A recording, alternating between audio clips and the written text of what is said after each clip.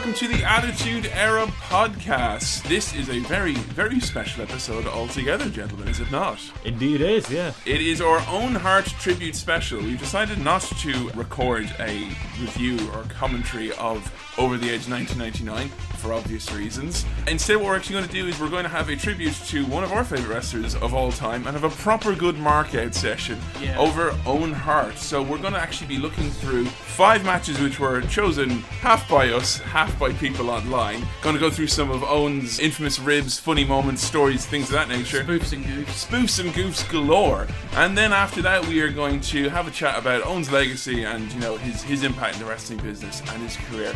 Hello, and once again, I'm the Rocket Kevin Mahan, joined as I am always in this review of the Attitude Era by my cohorts and comrades and colleagues. First of all, the Black Heart Adam Bigelow. Yes! Woo! I'm worried that this is not just going to devolve into us just going Owen Hart mad. I did it all by myself. Yes! I'm a winner! I'm the Black Heart, damn it! And of course, to my left, the Blee Blazer. The Blee Blazer. It's the best we got. Billy Keeble. Hello, Billy. Hello. Looking forward to talking about Owen Hart? Yes, I am. Okay, well, here we go, guys. It's time for the special, it's Own Dependence Day, as we have coined this. Time to look back at the Rocket, Owen Hart. We thought you were having compassion for your brother. Vince McMahon said we're seeing the true Owen Hart. This obviously was some sort of setup. A setup? You got it right, that was a setup. This is the greatest Thanksgiving of my life. And Mom and Dad, you fell right into my trap. You threw the towel in, and Brett, you're no longer the WWF champion. Mr. Backlund is. And Brett, I could have beaten you before, but you cheated. But now, you're nothing. You're below me. You're down there in the gutter, Brett. You're not a champion anymore. You're a loser. And I'm a king. And Brett, you're a nobody. I'm going to be the WWF Tag Team Champion. I am going to be a WWF Intercontinental Champion. And Brett, I am going to be the WWF World Heavyweight Champion. And I, unlike you, will never quit. I will never surrender. You're a quitter, Brett. Mom and Dad threw in the towel, and you're history, Brett. And I am the best there is, the best there was, and the best there ever will be. Don't you forget it, brother. Okay, gentlemen, so we have got 5 matches that were chosen mostly by the people online over at facebook.com/Attitude Era Podcast, which you should like, and also on @AEPodcast over on Twitter. We were flooded with a variety of messages, and it seemed to be pretty much unifying the matches that people wanted us to see. So we picked kind of a few matches which maybe kind of encapsulate Owen's in-ring style, some of his best storylines and best feuds that he was involved with, and also maybe some, you know, stuff we didn't really know about Owen, such as the first match which we're going to look at here. What we haven't got here is any kind of like Attitude Era match. Oh, we're the Attitude Era podcast, but we've no Attitude Era matches. We'll have done them all by now anyway. We've covered the bulk of those, so I do suggest definitely going out and checking out some previous episodes, such as Breakdown, see Owen versus Edge, Owen versus Triple H at WrestleMania 14. Bottom line is, there's obviously a lot more than 5 amazing Owen Hart matches. Obviously. There's an amazing catalogue out there. So if we don't go and look at the match which you thought we should have, you know, it's nothing personal. It's just, you know, these are the matches we've settled with. And this first match really grabbed my attention. It was suggested to us by a couple of guys. And this is great because I'm forever trying to get into Japanese wrestling properly. I watch matches here and there. I love Stan Henson. I love Dr. Death Steve Williams and stuff like that. But I've never really followed Japanese wrestling consistently. That's why I was really excited to cover this match, which is Owen Hart versus Jushin Thunder Liger from New Japan Pro Wrestling in 1991. Fucking amazingly weird to see this match. So strange. Really strange. Really. Owen Hart looking buffer than he's ever He's looked. massive. Yeah. And he's really fighting big. the Power Ranger. Actually, it's funny you should say that. My thought was every Power Ranger villain combined into one person. He is He's got the horns, the colours.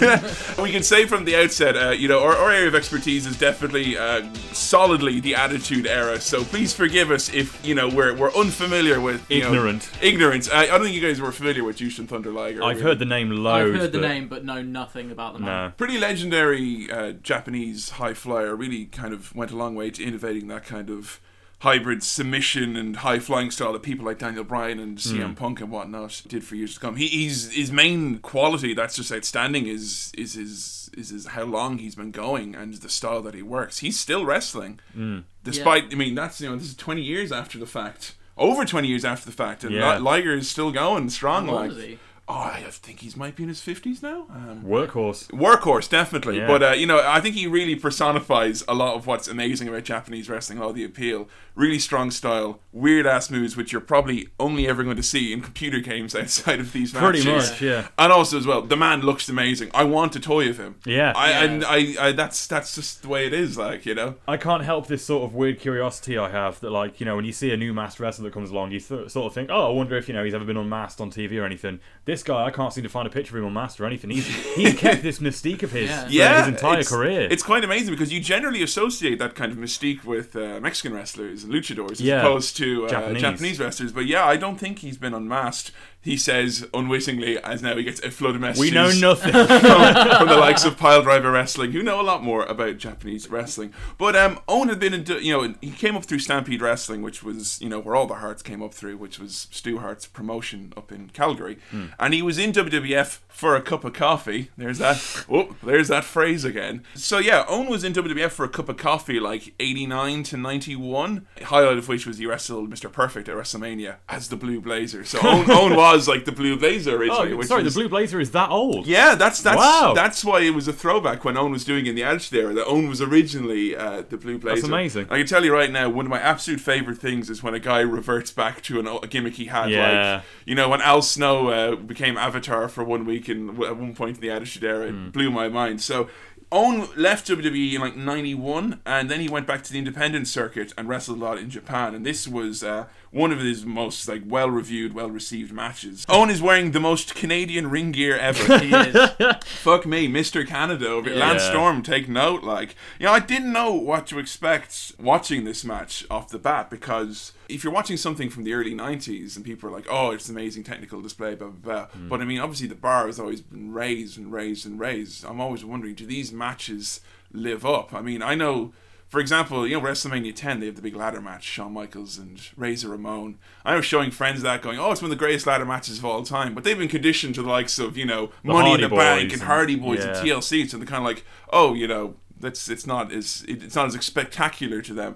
But I have to say, I thought this match from the get-go, you knew you're in for some technical marvel. Yeah, it holds up by today's standards, definitely. Yeah, the opening sequence, these guys, just anytime Owen goes into this counter chain, he's just flipping back and forth. It's amazing. Outstanding. It's amazing to see a huge sequence of flip-de-doos. Flip-de-doos, so early in a match. Because almost immediately they grapple, then flip everywhere. It's awesome because we would see a little bit of this in Owen's matches. I think we had it a bit with Edge and some other guys when he was wrestling. You just pull out this quick chain wrestling, like, whoa, where the fuck did that come from? Yeah. But it's actually, looking back here, that was like the bulk of Owen's style, was this kind of luchador. Just couldn't really do it in WWF, I suppose. Yeah, I mean, he did change his style considerably. Owen, early on, he does this kind of springboard lucha arm drag spot, which just absolutely blew my mind. It was fantastic. Also early on we have our Grunt of the Night. Bet you didn't think I'd go there for this episode, did you? Spoiler alert before we go any further, Owen will be tonight's MVP. But go on with your Grunt of the Night. It's just at the start of the match they're having a little bit of a test of strength where they're both clutching their hands, above their shoulders and everything. And Thunder Liger, almost like he's constipated, just goes, I do love Japanese grunts. They're absolutely fantastic. They're very vicious and aggressive. Yeah, and they're not coming out for spectacle. They're coming out for purpose. And also because the crowd's so quiet, when they grunt, they fucking grunt. You can hear it. Yeah. Well, it's something we've noticed before, that the Japanese, in any situation, they make such great noises. It's like something we've noticed in like animated films. I can't believe my son watches those wrestling matches. That is the most obscure reference such a day on the podcast. If you get it, you get a little prize. You get an apple if you get it. Referenceception right there.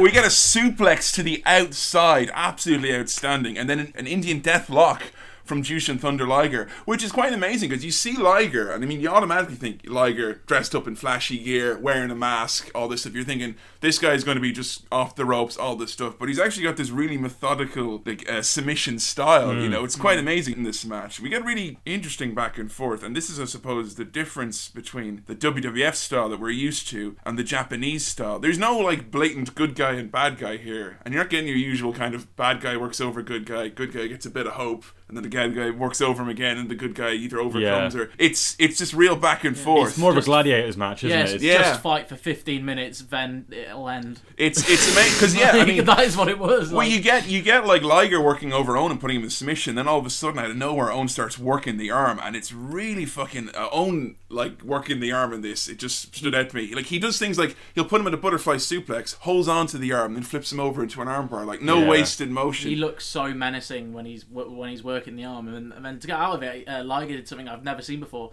where he crawled to the ropes backwards and clung on with his feet. Oh yeah, I'd never seen that before. And I know, but you guys, I found this match when Owen was being worked over by Liger, I was like, come on Owen, you can fucking do it. And when Liger was being worked over by Owen, I was like, come on Liger, you can do it. They're both faces, aren't they? It's really strange to see you can kind of root for both guys. Liger at one point then gets his own armbar locked in, and it's fucking vicious, this Fujimura armbar, leaning all the way back, really, really scary. And then we get one of my favourite moves ever, and it was a move which, for me, if you can do this move, and your opponent can do this move with you, and you can do it successfully for a period of time, you're a good wrestler. It's the Mexican surfboard stretch. Oh, yeah. Oh, my God. If you can actually pull that off, then my hat is off to you. That was a move which I remember in WrestleMania 2000. I gave it to every guy because I thought it was so weird.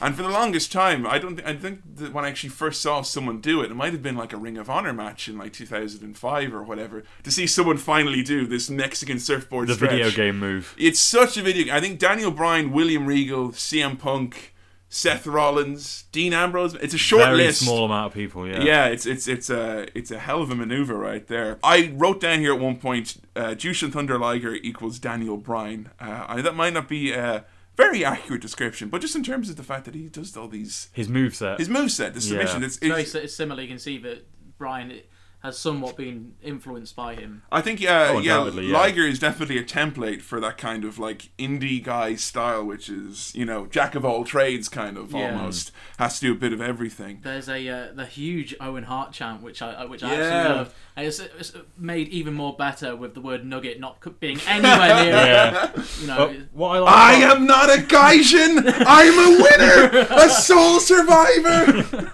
Owen Hart impression number 2. But what is good is like with the chants and stuff like that is because this is we'll talk about this right now. Obviously the match is great and the athleticism is amazing and spectacular. The crowd, but yeah, it's weird. It's a completely different format with it being Japanese, and you know I don't understand the commentary obviously, so I find it harder to buy into the match and follow the momentum of it.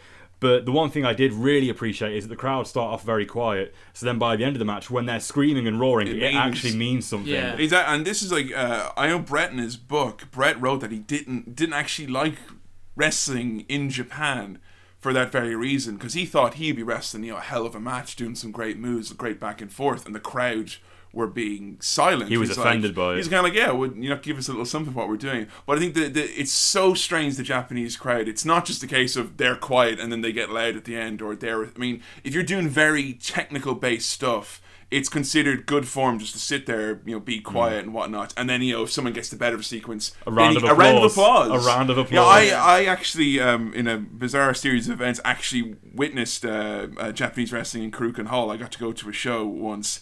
And it was the strangest thing ever, because your instinct when you're in a wrestling match is like, yeah, fuck him up, to stand up. And it's like, no, sit down. Now, if we get into the final sequence then and shit starts going down, no one loses their shit quite like a Japanese audience, because they wait their time. And I love when a Japanese crowds for this reason, because when they think the match is over and then there's 10 more minutes. Yeah. Those 10 minutes, they're fucking like, they constantly don't stop fire. Screaming at the top of their lungs. They have actually guys in the crowd just going, ah! And that's what happens here. Pretty much the entire second half of this match. Definitely. It's brilliant. We start getting Owen hitting some of these really rapid fire moves and getting these amazing 2 counts that the crowd just buy into so much. But the whole crowd just turns into Ken Shamrock. It's just hundreds of Ken Shamrock just screaming. I couldn't think of a scarier image. But it's easy to see how it could get to a wrestler, so to speak, or how it could throw them almost, not knowing, the kind of the weird phases of a Japanese wrestling crowd. Like, are they going to applaud me? Are they going to stay silent? Yeah. It's quite interesting, different psychology, I suppose. But we get an amazing belly to belly by Owen Hart. I do believe I'll say that at least 5 times in this episode. Liger dropkicks Owen in mid-air. And I was like, okay, that's a pretty amazing spot. But then I had to sit back and remind myself, this is 1991. Very, very early. Right? This is when you're having fucking, Hogan leg dropping Sid Vicious in WWF. And that's impressive. And that's what people were into. This is so far ahead of its time. Owen hits the tombstone pile driver, heads to top. I know, amazing. What's right? that all about? Well, Dynamite Kid, obviously, who would have been close friends with Owen, that was his sequence, was the tombstone pile driver and the diving headbutt. So it was obviously Dynamite was a big player in Japan, obviously. So I never knew that either. I only knew the tombstone from Undertaker and Kane. I've never seen anyone else. It was the go-to move for the Dynamite Kid. So we get an amazing near falls, crowd going absolutely apeshit, an electric chair drop from the top rope, which I mean. And before I could absorb that and process that, we get the finish, which is a DDT off the top. So horrific, isn't it? Randy Orton with your shitty fucking apron DDT. This is a real DDT off the top rope. Yeah, I don't think I've ever seen that. I don't think I have. I've seen guys go off the second rope. Yeah, or like Orton lean him up against a turnbuckle, but the tippity top rope. Well, you think it's going to be a superplex or something by looking at it, don't you? It just looks like it's going to be a regular super. Hey, nope. Didn't you forgot to hook the arm there, Jushin? What are you doing? Amazing. No. So Jushin Thunder Liger wins. One of the reasons why I felt we should have done this match or picked this match is that Owen, for most of his career where he was in America, he was wrestling a slowed down version of what he was capable of. And I think a lot of the times in what we've reviewed Owen's matches on the podcast, particularly his match against X-Pac at King of the Ring, we see flashes of this old kind of Owen style. Owen basically adopts a style very similar to his brothers later on. That kind of technical ground style. Yeah. But Owen could fucking springboard, he could high fly, that was why he got hired originally by WWE, because he was the big high flyer from Stampede Wrestling. You only see glimpses of this in his stuff in WWF. And I sort of assume, because you only see bits and pieces, you don't sort of literally think, well, that's all he can do. But you sort of take for granted that's what he does. This untapped potential. Then you see a match WWF like this. never really took advantage of. Well, it's there's other guys have it as well. I mean, in WCW, Steve Austin, and in Japan as well, Austin was just this amazing technical wrestler, or a carpenter / mechanic, as he refers to himself every 5 seconds on his own podcast. But we would know Austin now almost entirely for his brawling, but he had that amazing technical skills. Sabu, apparently, according to himself at least, is a hell of a mat wrestler as well. Balls Mahoney is another amazing mat wrestler. There are loads of wrestlers who actually have this whole other side to them. You never see. But once you find what works for you, and I mean, I suppose for Owen, if he can get as big a reaction, doing his technical stuff as opposed to jumping off the top rope every night. Yeah. I mean, that's understandable. Smart strategy there. Thoughts on that? Incredible match. It was. I don't think I had seen anything quite like that until only sort of the past. For me, just only being into wrestling for, in terms of you guys, very short time. I don't think I've seen anything like that since about 2011. Yeah, it's something like that. It's a style that people like Punk and Bryan are definitely capable of. But it's just it's another world, really. I mean, that's what's totally. For me, that's why I'm always this thing. It's like jazz or the blues and things. I really want to get into fucking Japanese wrestling. But how? You know, it's this whole other world. It's this whole other thing. It's as far away from the Attitude Era as you can possibly get. So it's weird for us reviewing this, I suppose. That was the first Japanese wrestling match I've ever actually watched, start to finish. Yeah, same with me. It was really jarring. Like I say, I found it hard to really, at times, a few minutes in, I found it hard to buy into the momentum of the match because.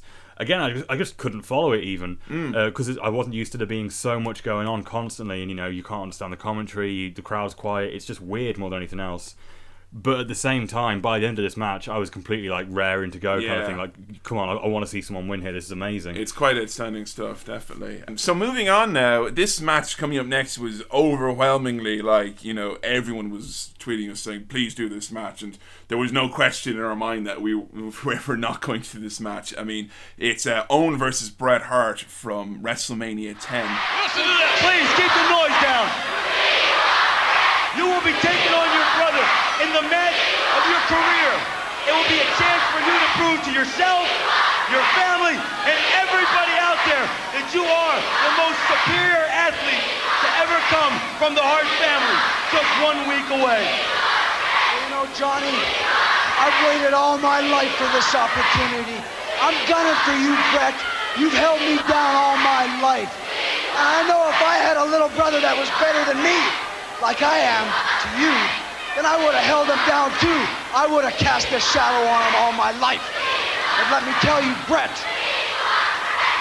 you don't see any fear in my eyes. I know you're trying to pawn yourself off as some great humanitarian that didn't want to accept this match. But I know why you didn't want this match, Bret. It's not because you're some great guy. It's because deep down inside your heart, Bret, you're scared. You know I'm better than you. And I am better than you, Bret. And come WrestleMania, I'm going to beat you because I don't know what law it is that says just because you're older than me, that makes you better than me. It doesn't make you better than me, Bret. And you've held me down all my life. And I'm coming at you, Bret, at WrestleMania 10. And I'm going to beat you, brother. Brother versus brother. One of my absolute favourite matches of all time, actually. And what was great about this match was just that it had such a long build-up. Owen had come back to the WWF in like 92 or whatever. And he was...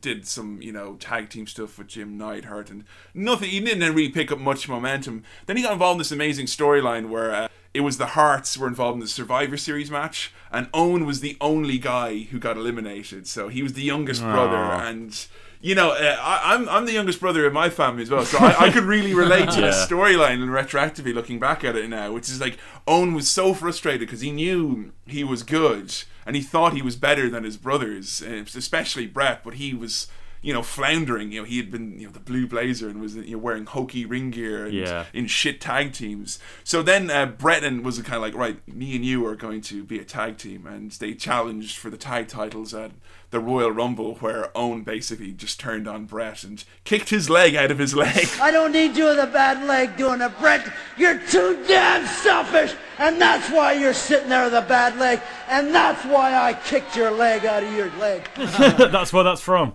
I absolutely love this simply because, you know, up until the point where we came to here, Owen was just kind of like, oh, he's that, you know, that clean-cut, nice younger brother of Bret. What a nice kid. I'm sure he'll be a nice dude someday. And out of nowhere, he becomes this over-the-top, like, just a man looks like he's about to explode. The most jealous man ever. Like, you see him when he comes out at the start of this match. He's literally seething all the time. I've actually invented a word that describes Owen Hart. Hilarious. I think, honestly, I love heels like this. He's so perfect at it, isn't he? Absolutely outstanding. Yeah, he's great. So we're in Madison Square Garden for this match. The opening contest of WrestleMania 10. Bret would go on later in the night to challenge Yokozuna for the world title, but honestly, this match was the match that everyone wanted to see. This, in my mind, was the real main event because it was the match that had the most story going into it. But the start of this is awesome because you're in Madison Square Garden. The announcer goes, "Ladies and gentlemen, you know, opening contest, making his way to the ring from Calgary, Alberta, Canada." Everyone stands up and is like, "Oh shit, here comes Bret." And then Owen comes out instead. Yeah. And Owen's got Bret's glasses on. And it's one of my favourite entrances ever because, like, Owen steps out of the shadows, you know, and, like, Vince on commentary is like, oh, he's actually literally stepping out of the shadows tonight. He's going to beat his brother, and he rips up the sunglasses. He's such a heel here. It's absolutely outstanding. His music, I swear to God, is Girls Just Want to Have Fun. I was thinking the exact seriously. same thing. I love that music so much. How is this not a thing? Honestly. When you wake up! Woo! Number 3. Anyway, Jerry Lawler and Vince McMahon on commentary. I think this was Jerry Lawler's peak of commentary because I noticed this in a few matches. First of all, he's a big evil monstrous heel.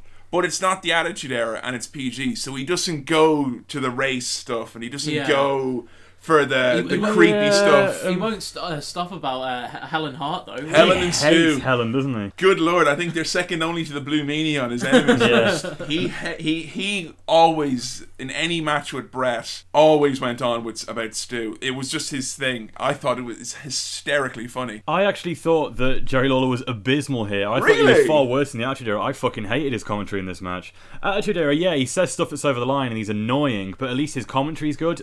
But in this, I didn't notice him commentate on the match once. He was just talking about any shit that popped into his head. Oh, that was the style at the time, I suppose, really. I mean, rambling. It was more about stories. It wasn't until like Jim Ross was like the permanent kind of lead announcer that they were going for that play-by-play more focused stuff. on play-by-play. Now it's kind of like Vince likes stories. Vince is on commentary. They tell stories. That is the way it is. But I don't think it takes away from the match. Opening of this contest, they lock up. No one wins the lockup. They just break, and then Owen turns and goes, "Whoa!" And Vince McMahon is incensed. He's like, "Is that some kind of victory for him there?" And it's recurring. Anytime Owen gets a remote upper hand in these early parts of the match, he's like, "Yes, I did it! Like I escaped an arm drag." Like he's so full of himself. He's such a little man. It's fantastic. Owen also starts to show one of his favourite moves, pulling Brett's hair. Oh, going back to the childhood sort of sibling rivalry and hair pulling. They wrestle like brothers. It's a weird thing to say, but it's like because they start the match and the whole gimmick is that Owen wants to prove he's better than Brett, and Brett doesn't want. He keeps saying, "I don't want to fight my brother." He's really reluctant to do this.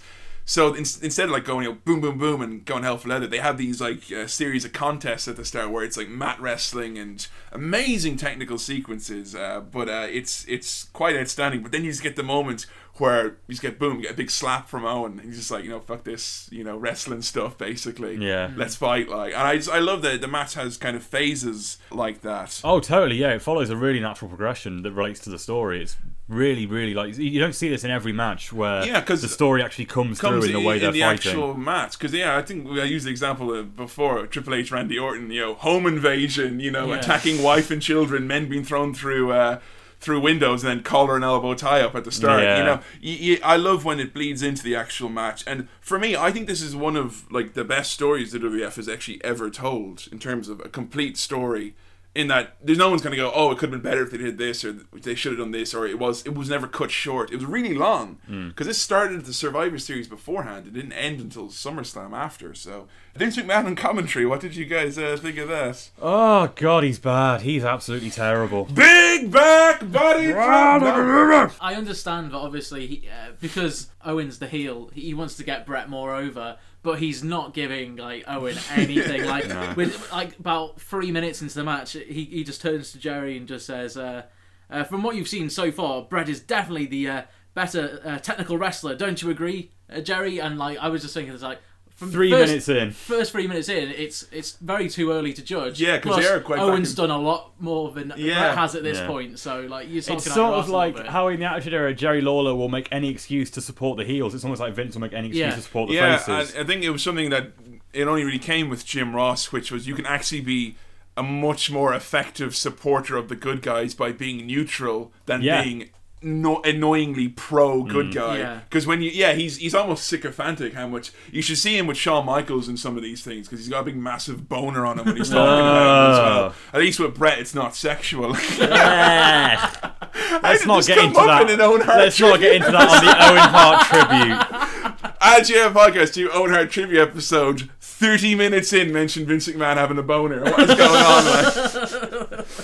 Owen takes control and slams Brett into the ring post outside, and he hits a sweet belly-to-belly suplex once again. It starts going really back and forth now, but even when, because Brett gets worked over quite a lot, but it's always something cool to do with Brett. Even though when he was on defense, he was still like, get a quick roll-up here, maybe get a quick submission here and there. So Owen is always like, it's kind of, even though he seems like he's winning in the contest, Brett keeps out-maneuvering him now and then. He might get trapped. I'm the older brother. I'm actually, I know everything you know. A really cool moment in this match comes when Owen hits the tombstone piledriver and does the diving headbutt. Now, I know he did that in the previous match, but I suppose just understanding a little bit about the politics in WWF, doing a tribute to the Dynamite Kid, who left on possibly the worst terms possible with WWF, and also paying tribute to him by doing one of like their main guys' finishers. The Undertaker. Yeah. That for me in Madison Square Garden, to see Owen and Bret doing that sequence, because that's like, you know, Calgary kind of, you know. Yeah. It's really cool to see that. It was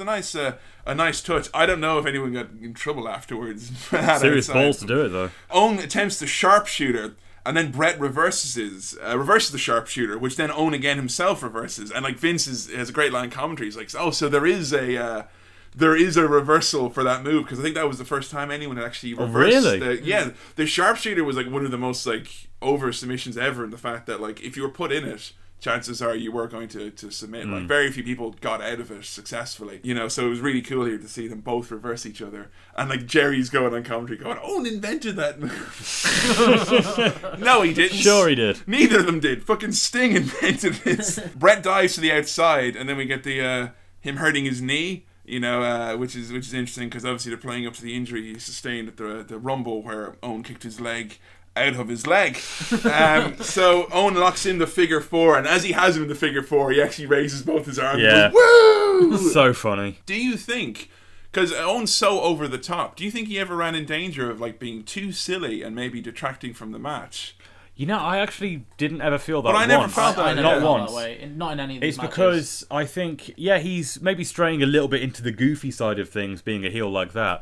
But his technical ability is so, you know, perfect and justified. Yeah. That it really just doesn't matter. I don't think, you know, You can because get away with I think it. it adds to it. exactly, I think it adds yeah. to it He's more. doing this big silly heel, woo, celebrating all the time and everything. But he's actually a killer in the match, and he's doing some incredible wrestling. So I think you're kind of too busy being in awe of him to actually be bothered by the fact that he's goofy like Yeah, that. definitely. So Bret reverses the figure 4 and makes it into the ropes and launches a little bit of a comeback here. He throws Owen into the turnbuckle, and Owen just kind of puts up his hands and slams right into it and bounces back. Good God, what a shot. He fucking bounced off that like a whiplash. handball.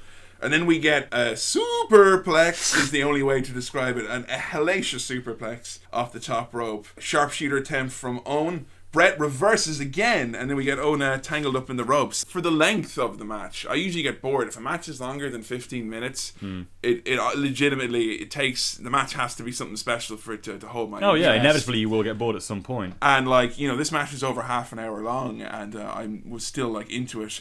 You know, we get into the corner then, and Bret attempts his victory roll, which Owen reverses, and then out of nowhere, the win that no one expected, Owen beats his bigger brother cleanly in Madison Square Garden at WrestleMania With a roll-up. with a roll-up. Yeah. And immediately Vince is like, I don't think Bret had his heart wasn't in this match. Yeah, making And excuses. Bret's just sitting there with this like look of, that was one thing Bret did really well, is that if he lost a match, he looks so fucking dejected. Yeah, he looks really deflated, doesn't he? He looks deflated the fact that he had to fight his brother, and even more deflated that he actually lost. And by a roll-up as well. The most shocked person is Owen. Yeah. He immediately turns to the ref. He's like, "Are you sure? was that free?" It's amazing though, because I mean, you know, Owen, by the time we start the Attitude Era podcast, where we start, Owen really doesn't get big wins. He's more of the kind of, you know, the technical guy to make other people look good. He and was stuff like firmly that. stuck in the mid card. Yeah, but like Bret was the fucking man at this point. There was no one close to Bret, because I mean,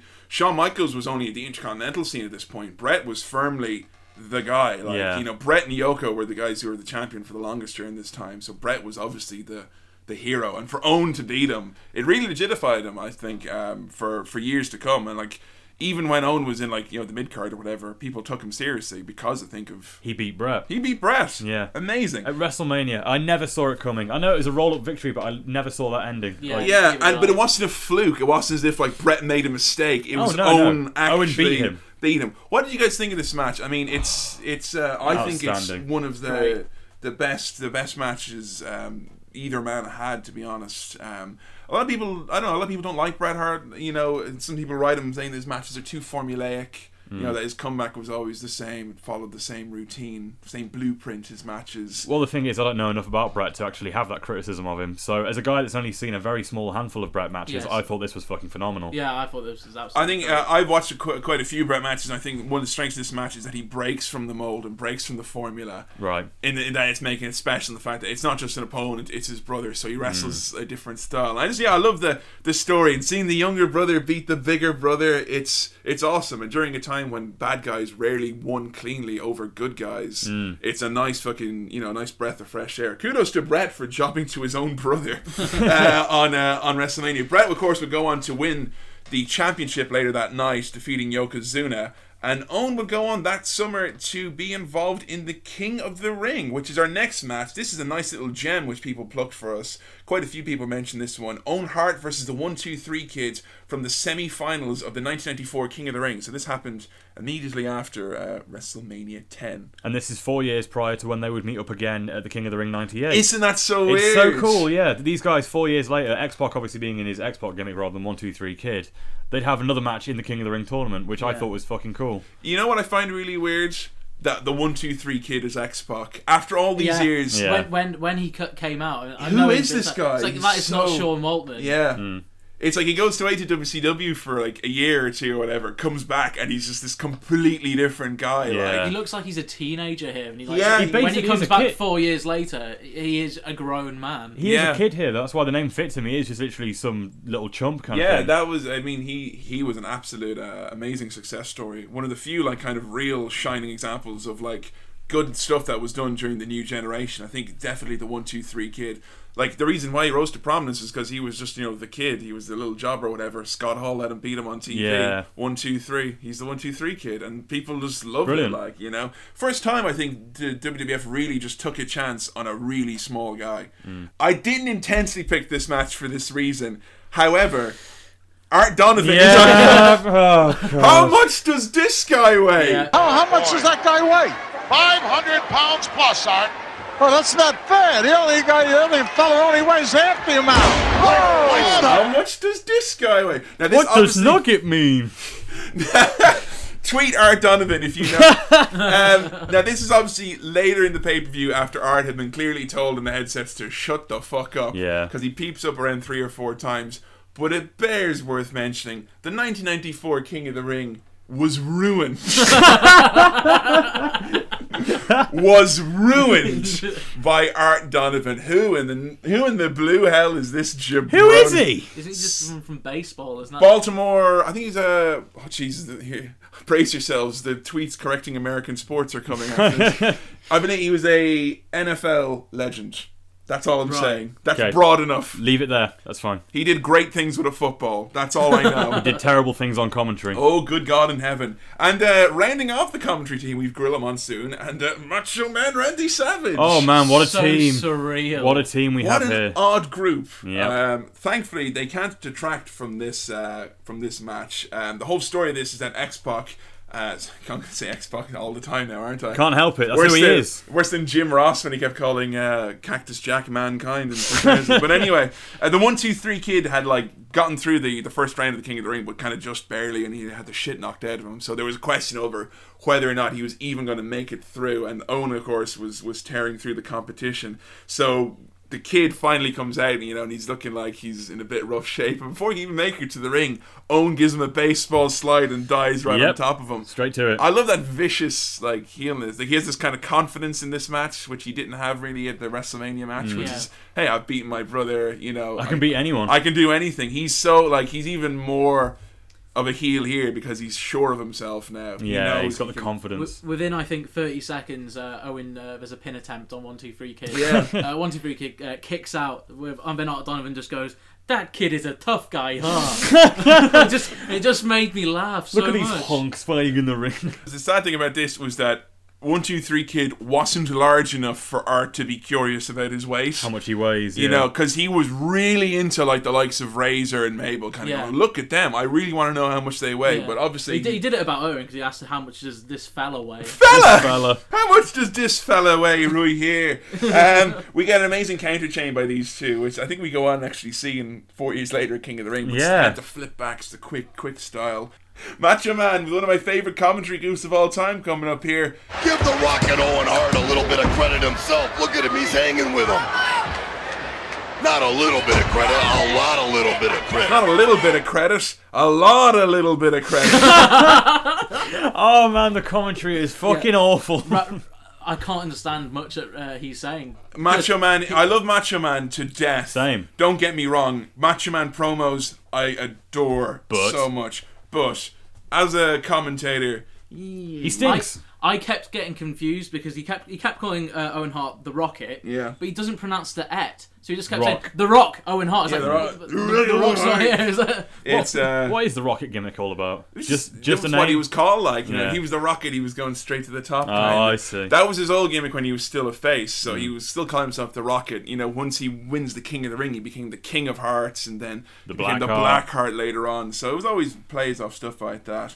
Owen counters a spin kick into a sick German suplex. Oh man, that was so Yeah. outstanding, wasn't it? Really amazing. And then Kid goes for a Hurricane Rana, but gets powerbombed right into a sharpshooter then by Owen Hart. Kid gives up and Owen wins. A really dominant victory for Owen, who of course would go on to win the King of the Ring. Short match, but really amazing. I have to say, this kind of fast style was absolutely breathtaking, you incredible. know. It's one of the best examples of a short but sweet match I've ever seen because there was no slowdown whatsoever. It was the perfect length that they could go constantly throughout the entire thing with constant reversals, boom, Yeah. boom, boom. Really amazing. Absolutely brilliant. Almost immediately after 1 2 3 Kid taps out, Randy Savage says, "I'm officially retiring from the sport as we speak." Yeah. Well, why did he say that? I don't know, because he's not. Yeah, I'll he's, tell you now, he didn't. that's clearly a line he was fed by Vince McMahon, who did not want Randy wrestling anymore. Like, Randy really wanted to wrestle at the time, like, but Vince was... Why put him on the commentary desk?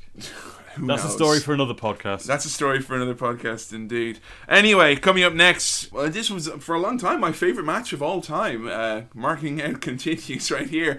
It is the WWF Championship on the line after Owen won the King of the Ring and Bret had successfully retained his title. It was set for SummerSlam 1994, brother versus brother, the big rematch, and they will be having it inside a steel cage. This match got 5 stars from Dave Meltzer and is widely considered one of, if not the greatest cage match of all time. It is absolutely mind-blowing what these guys do in this match. Really amazing. Completely agree with you. It is, I think, possibly the greatest cage match I've ever seen. Agreed again. I don't think I've seen a cage match better than this. I usually don't like cage matches. No, they're normally quite dull, I find. Yeah, and one of the main strengths of this cage match is that they say at the start you can only win by escaping over the top or through the door. Like it should be. Yeah, because I mean, most of the time you just kind of guys work a regular match, maybe go now and then to escape, but 9 times out of 10, unless it's a chicken shit heel, cage matches these days they just end usually in a pin. Pinfall. You know, It's it's so why pointless. have it in the cage in the first place? Not gonna lie, it's 40 minutes of action. This one very hard to keep up with. So I thought instead of just going through it blow by blow, we just give you some kind of potted highlights. Yeah. Because I don't think I can do this match justice. There is a lot of repetition in this match. A lot of spots going to go over and over again. I feel like going through it regularly, it might seem like the match is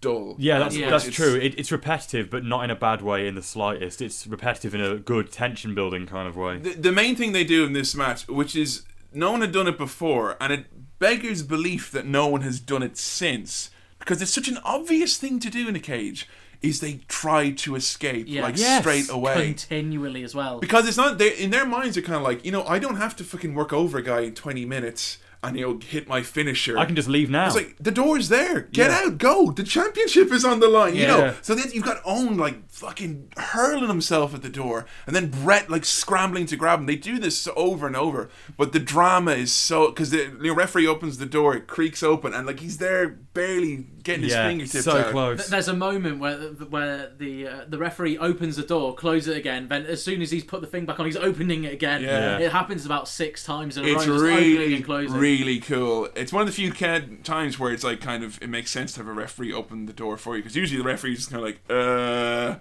you want to go out? No? Okay. But here it's kind of open, close. It's really, really cool. The psychology in this match is amazing because, Owen knows he's quick.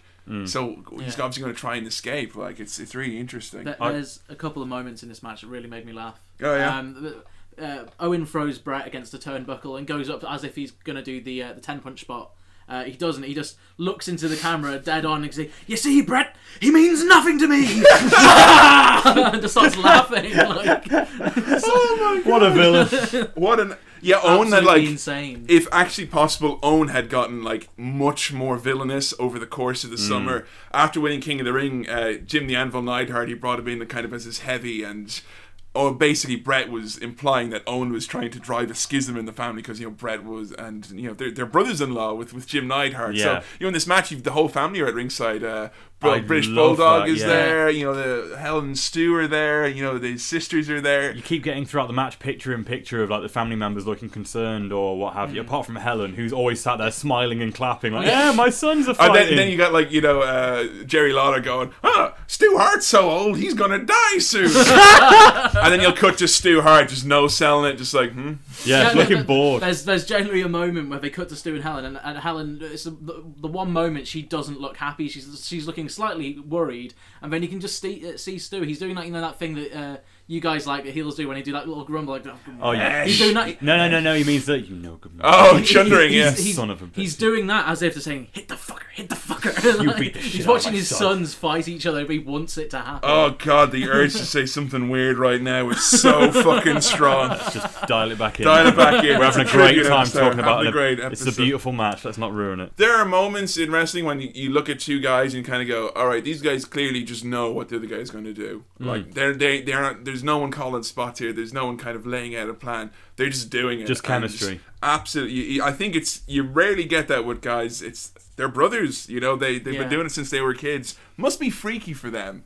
Playing jungle gym as kids, kind of. And now they're wrestling in front of thousands of people. This match is actually possibly the first time I realised just how great Owen's selling is as well. Yeah. It's obvious that he's amazing at executing moves, but actually being on the receiving end and having to sell something, he knows how to fucking do it. He makes it look painful. He makes it look like he's in agony. We get two outstanding spots towards the end of this match. First of all, it looks like Owen is attempting to escape and Brett goes up and you're thinking, oh, Brett's going to yank him down, as he's done kind of 100 times in this match already. But we get a superplex off the top of the cage onto the old-timey fucking WWF mats. One of the most... crumples. It's absolutely spectacular. The force they go off with is just mind-blowing. It really, like, it's one of these spots that kind of, guys go off the top of the cage all the time, you know, since. But for whatever reason, I think it's just good build in the match. There's minimal, like, they don't do a lot of big, crazy, flashy moves. It's all kind of intense, kind of stopping the other guy, and then all of a sudden this one move comes out of nowhere and the crowd goes absolutely insane. You got to put it in perspective as well. You know, it's kind of made this comparison already, but this is the main event you have here in WWF. Over in WCW at the time, you got Hogan and Flair flopping around, you know, sucking wind and getting blown up after 5 minutes.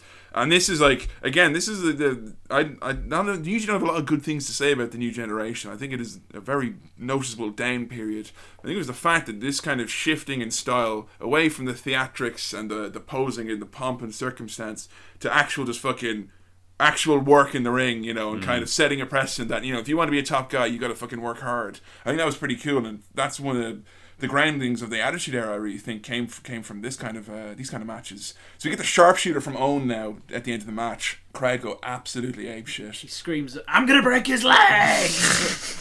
The intensity, so intense. It's like he doesn't break up the words either. It's one long word. It's amazing. Brett reverses it. The finish comes when Owen's attempting, and his leg gets hooked when he's escaping, and he's just left there dangling from the cage. I love that. Like, they've done it a few times in kind of cage matches where guys are just kind of like trapped or whatever. Yeah, I just love that where a guy is like kind of helpless to watch himself, and he has to watch his opponent win. Yeah, and like it's a fitting end to this rivalry that Owen like watches his, you know, he bet his brother and all of his frustrations. He finally gets his chance, and his brother wins, and his brother wins in arguably kind of a fluky way, and that's kind of. Owen as a heel, it fuels them for so long. More frustration. Kind of, it's good to give a character actual kind of, as opposed to going, I'm a bad guy, boo me. Like, these guys got legitimate reasons to be a dick now, and you can see why he thinks he's justified in being a dick. It's totally amazing, absolutely fantastic match. I should say, like, because obviously this is strange. We're predominantly an Attitude Era podcast, and chances are if you're listening to this, you've got mostly interests in the Attitude Era and possibly not the Hogan Era and the New Generation, which is the same for me. I know very little about Bret Hart, practically nothing about this era of time, so I didn't think I'd really be into this, but this might actually be in my top 5 matches of all time now. It's incredible. And what I love about it as well good is that there's so few gimmicks. It's not as if they kind of go, oh yeah, we're gonna, you know, use a chain or a, you know, do something crazy, or the rings or perhaps. It's just two guys kind of going, hey, what's something that we can do that no one's ever done before? And the concept of the match really is kind of, let's just keep trying to escape. And they just took it from there. And it makes so much sense. And it starts out as like 40 minutes in length, and there's not a dull moment. And that's really saying something. Like, and it's brilliant that you nowadays. get these two technically minded wrestlers, and then within the first 5 or 6 minutes, it's turned into a tooth and nail fight where they're constantly scrapping at each other. And, it is like watching brothers fight. It's really cool, the constant picture-in-picture shots of the members of the family in the crowd, and the constant reminder that these two are brothers and there's so much on the line. Honestly, it's the perfect storm of everything that should be right in wrestling. And again, that's why I think that this whole feud is one of the best stories they ever told. Because, if they did it these days, they would have hotshot the angle and they bring in the family early. It's like the fact that they slowly build it. It's like Owen has a falling out with Bret, and then Owen, gets bitter, and then Owen gets the win, and then they bring in the family. And it's just like, there's a way to actually keep a feud going without like it seeming, redundant. I'd say, it was sad to see the feud end at the time, but you can't argue what a big star this made for Owen. Because, the year previous at SummerSlam 1993, I looked it up, Owen had a dark match with Barry Horowitz, the Jewish jobber, the perennial loser who patted himself on the back. So to go from there what a difference to a main year eventing makes. in a year, that's quite outstanding. It goes to show as well, how great Owen is and how good Bret is. I mean, like, with these 3 matches we've just talked about, one was a little over 5 minutes, one was 25 minutes, one was 40 minutes. You could have stopped any of these matches at 5 minutes, 10 minutes, 15 minutes, all the way up to 40 minutes. And if those matches had ended after those 5-minute intervals, you would say, that was an amazing match. That's true. You would have done. And they continued that, and they did it twice. Both matches completely different styles and different lengths, but still consistently brilliant throughout. Simple story told well, like both in terms of the actual overall arching storyline and the stories in the match. Even Absolutely if you're fantastic. just an Attitude Era fan, for the love of God, check out this match. WWE posted on their official page. Yes, it's on their official YouTube channel. So you can go check it out there. Definitely. Final match in our countdown. There's some point as well. We weren't saying these are in any order. These are the 5 best of all time. These are just 5 matches which we thought kind of give a nice snapshot of Owen's career. It's the Calgary Stampede 10-man tag team match. The Hart Foundation, which is Bret, Owen, Davey Boy Smith, Jim the Anvil Neidhart, and the loose cannon Brian Pillman versus the I've labelled them Team USA. I don't think that's the correct adage for them. 5 dudes. Team WWF, but they all are in WWF. Once you're Hart Foundation for life, as they say. But it is Ken Shamrock, Goldust, the Road Warriors, and Stone Cold Steve Austin. The Hart Foundation had formed after WrestleMania 13, where Bret had come back and was being booed, and they were cheering the likes of Steve Austin. It was the beginning of the Attitude Era, and it was a really awesome storyline that Bret was kind of like, what's wrong with these fans? Like, I'm the hero. Like, and there's nothing better than the guy who's like, why? I don't understand why you're booing. What have I done? And what happened as a result of this was that Bret was like, kind of, right, I can't trust the fans anymore. Got to go to the people I trust. So he formed the Hart Foundation with members of his family and his in-laws and people who he claimed he could trust. I think they did Raw in Calgary or whatever. And Bret's cutting a promo, Canadian flags everywhere. There's a good 10-second shot of this amazing mural a fan has made, which is all 5 members of the Hart Foundation pissing on the American flag with big smiles. A lot of work went into it. Now, Pillman, Neidhart, and Davey Boy are not Canadian. Nope. And it's a bit of a leap to assume, well, you can argue the evil foreigner with Davey Boy, I suppose. But Pillman and Neidhart. Pillman and Neidhart are as American as fucking pie. Like, pissing on their own flag. Pissing on the flag. Evil invader, Brian Pillman from Cincinnati, Ohio. It created this unique dynamic, which you never had before and never had since, which is guys being beloved by certain parts of the world, and they really were like citing a race war. Some could argue it was quite, guys getting death threats when they went to Canada and vice versa when the Hearts were in America. So we started off with Goldust already in the ring, and Red Ramrock comes out. Yeah, and he's being announced by Howard Finkel in a 10-gallon hat. Yeah, that is amazing. A cowboy hat. It's Canada, mate. You're going to have a rootin' tootin' good time in Canada. Yeehaw! Calgary Stampede was kind of like a rodeo type deal, so you got guys wearing their cowboy hats and things of that Calgary nature. known for that. Stampede is like, it's just a big thing that they do. Like, so you get guys in. I know it's weird to see dudes in cowboy hats in Canada. You don't equate those two. Yeah. But I have it on good authority that it's not a weird thing. So. Very well. Road Warriors come out, and then we get Stone Cold Steve Austin. Good lord, is it strange seeing the man booed so heavily? It's so weird. Resolutely booed. It's just over a year, and this guy's the biggest thing on the planet. Yeah. But I mean, he's in America, booed, but in America, he already is the biggest thing on the planet. You could argue this one. This was post WrestleMania 13, where Austin arguably cemented himself as being like just the next guy. Like, so to see him booed in any capacity is just very strange. We get really massive pop for each of the Hart Foundation when they come out. Pillman comes out, soaking in all the adulation from the fans. Owen comes out. He's got his 2 slammies. And a trendy new haircut. I know. Owen Hart with his slammies is possibly one of my favourite, just weird little goofs ever. Owen Hart had won a Slammy Award legitimately before. You know, the Slammies are the kayfabe like awards ceremony that they have. At the Slammy Awards before WrestleMania 13, Owen was scheduled to present the award for best bow tie, which is now I'm not running down Slammy Awards and saying they're not prestigious, but the best bow tie Slammy Awards, fuck me, it's not worth the aluminum it's made out of. That's just like the lowest of the low. Owen comes out with the award and just throws away the card and is like, yes, I did it, I'm a winner. What's this? What's the matter? Owen Hart, Slammy Award winner. Woo! I did it again! And you know what? No, you're presenting this.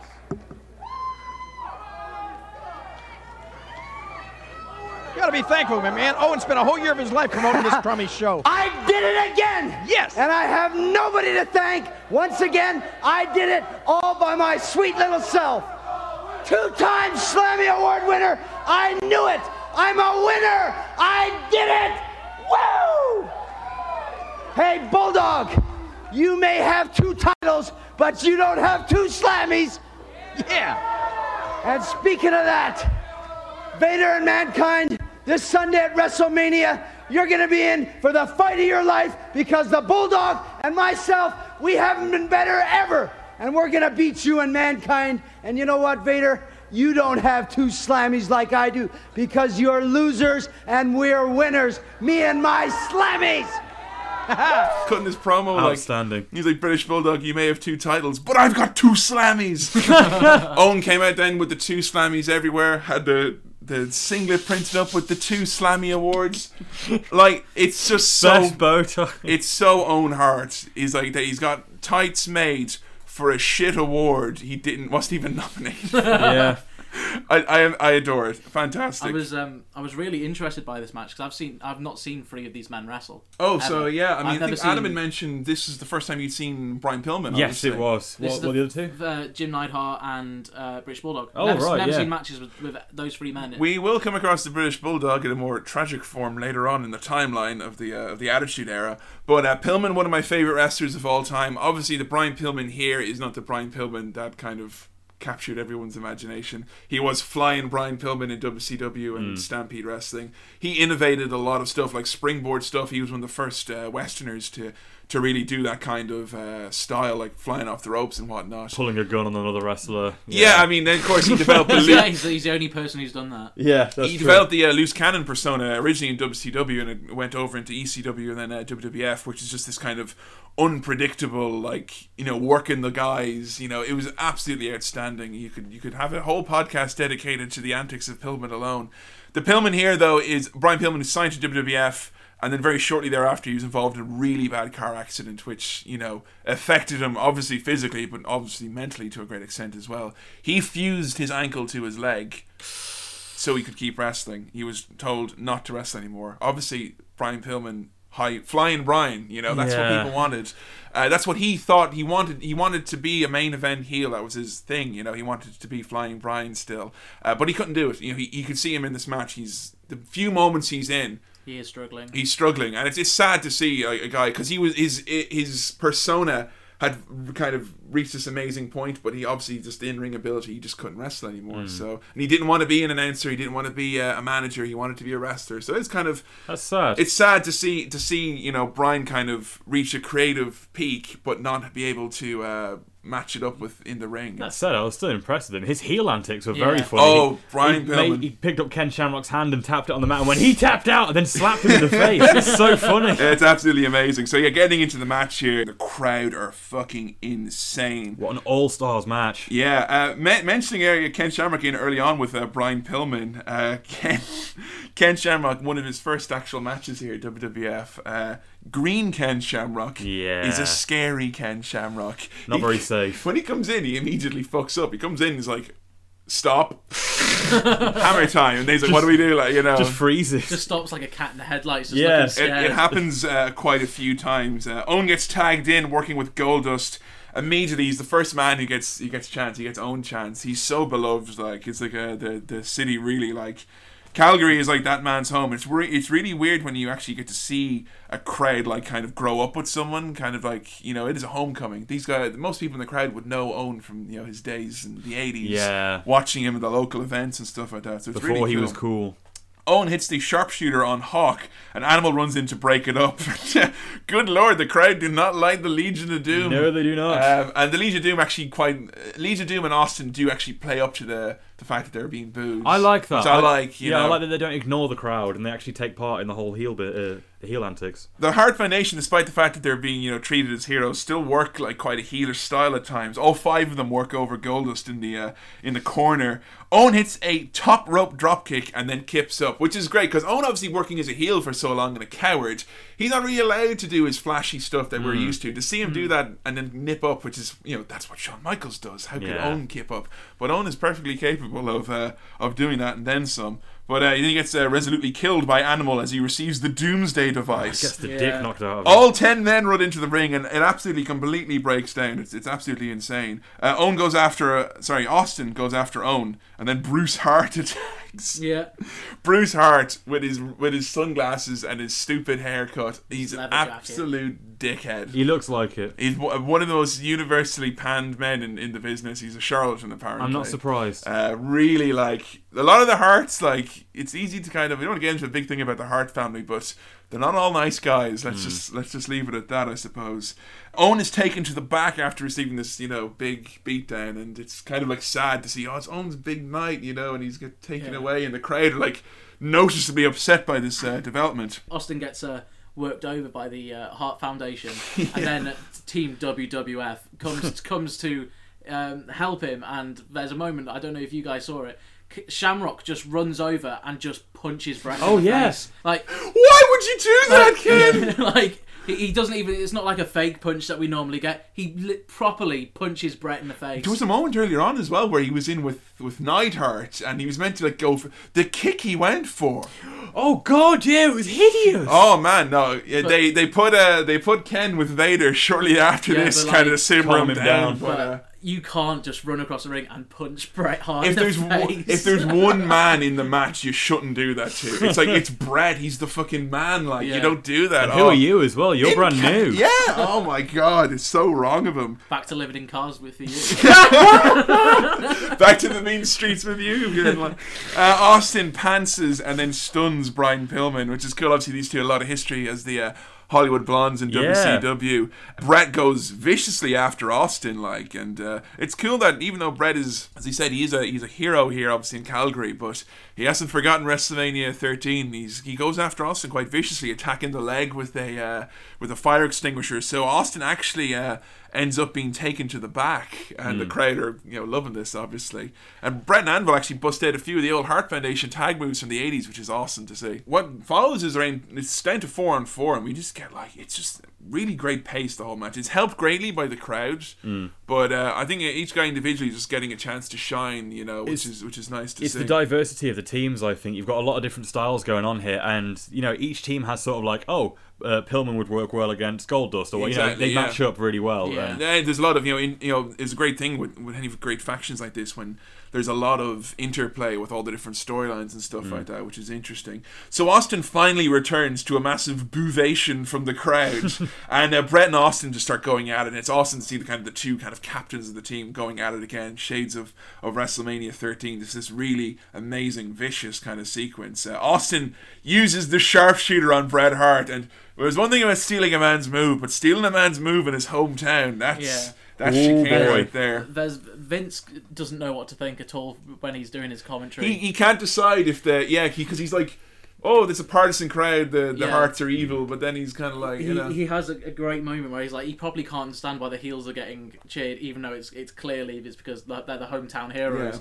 Yeah. But the term he uses, patriotism gone awry, which I really enjoyed. He said at one point that they were a nationalistic group. While we're talking about the commentary, this is like the only opportunity we'll have to discuss this kind of commentary. Vince McMahon, every move that is performed, that'll do it right there. Clothesline, it's over. Either of you guys notice how much Vince McMahon says the kisser? Yeah! Oh, he got him right in the kisser there. Just always the kisser. And the bread basket is another one. Yeah, he says that maneuver right there. It's so beautifully innocent. Like, I can't help but be enamored by it. Yeah, it's like, the kisser and bread basket. It's like he's commentating to children. It's so nice. It's not as cute though when you think Vince probably wants to kiss everyone. Ooh, I would like to kiss him. So Austin's got Bret in the sharpshooter, and then Owen comes back with a big hero's return. It's absolutely fantastic. And then Austin, in the greatest act of heelness ever, goes after Stu Hart. Oh, yeah. Just grabs Stu Hart and tries to punch him. And Stu's like, yeah. Fuck off. Austin wakes up with no kidneys and his legs tied behind his back a couple of nights later in a basement in Calgary. Owen rolls up on Austin, which is amazing. Owen gets the victory, and it's cool that he gets the moment to shine. Great moment. Obviously, he's the hero. Yeah. Yeah, it's obviously not an Owen-centric match, this one, but it's it's a big heroic moment. All the fans and the crowd, everyone comes in the ring. It's such a moment that you don't get in the Attitude Era, and it was kind of the last moments you get the last times you get one of these real wholesome, feel-good moments.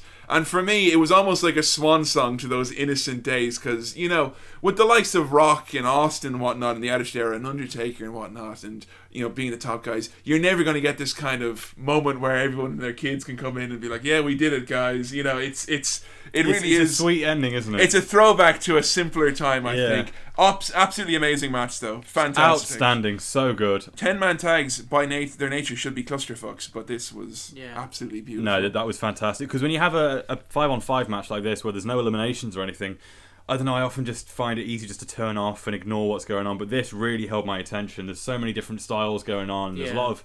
there's little stories within the match, like, Owen gets sent backstage, but then he comes back out again to stop Austin. It's absolutely brilliant. It's awesome. And it was also good to see the LOD being all right. Yeah, I know, right? Stiff as fuck. Stiff as fuck. I mean, but they were doing wrestling, and they were in shape, and they were all fine. It's the LOD.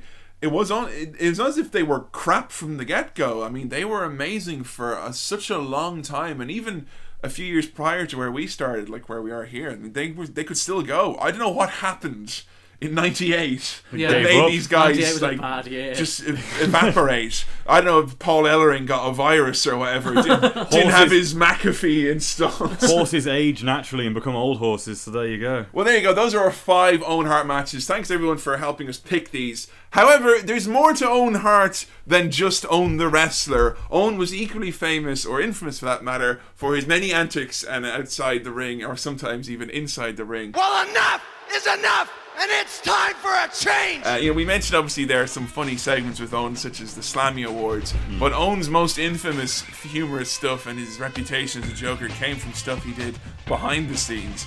So I've compiled a list here of 8 Owen ribs, which I've found out from various sources. Surprisingly difficult to actually find out good verified info on these ribs, because it's all backstage stuff. Yeah. And it's not as if Meltzer is going to be reporting on goofs that Owen did. Yeah. So this is more kind of like it's you get little bits here and there from guys. So there's always new ones coming out, which is quite amazing. Okay, number 1. I absolutely adore this one. Owen and Davey Boy Smith, the British Bulldog, were outstanding partners in crime and would often team up to do a lot of their ribs. This one is absolutely particularly brilliant because it is targeting Lex Luger, who I fucking hate. Lex is amazing now, he's so humble and whatnot, but during his run at the top, the man was an absolute wildebeest. Anywho, they had a friend who was an undercover cop. And they arranged with this undercover cop beforehand that they were riding with Lex, Owen, Davey, and Lex, and they were driving the car. They had arranged that this cop was going to pull him over. Cop pulls him over, as planned, and he's like, kind of, you guys speak, blah, blah, blah. Walking away, says he's going to let him off the hook, and then Owen at the top of his voice goes, "You're a piece of shit," or, something to that effect. And the cop turns around, and is like, "What the hell's going on?" And Davey's like, "That was Lex." What? Now this is all part of the plan. The undercover cop takes Lex out, wraps him in the cuffs. Oh my god! And Lex is like, "No, I'm innocent, guys. Tell him." They're like, "We don't know what you're talking about, man." Lex is in the back of the fucking back of the cop car. Dicks. Lex is in the back of the cop car, protesting his innocence.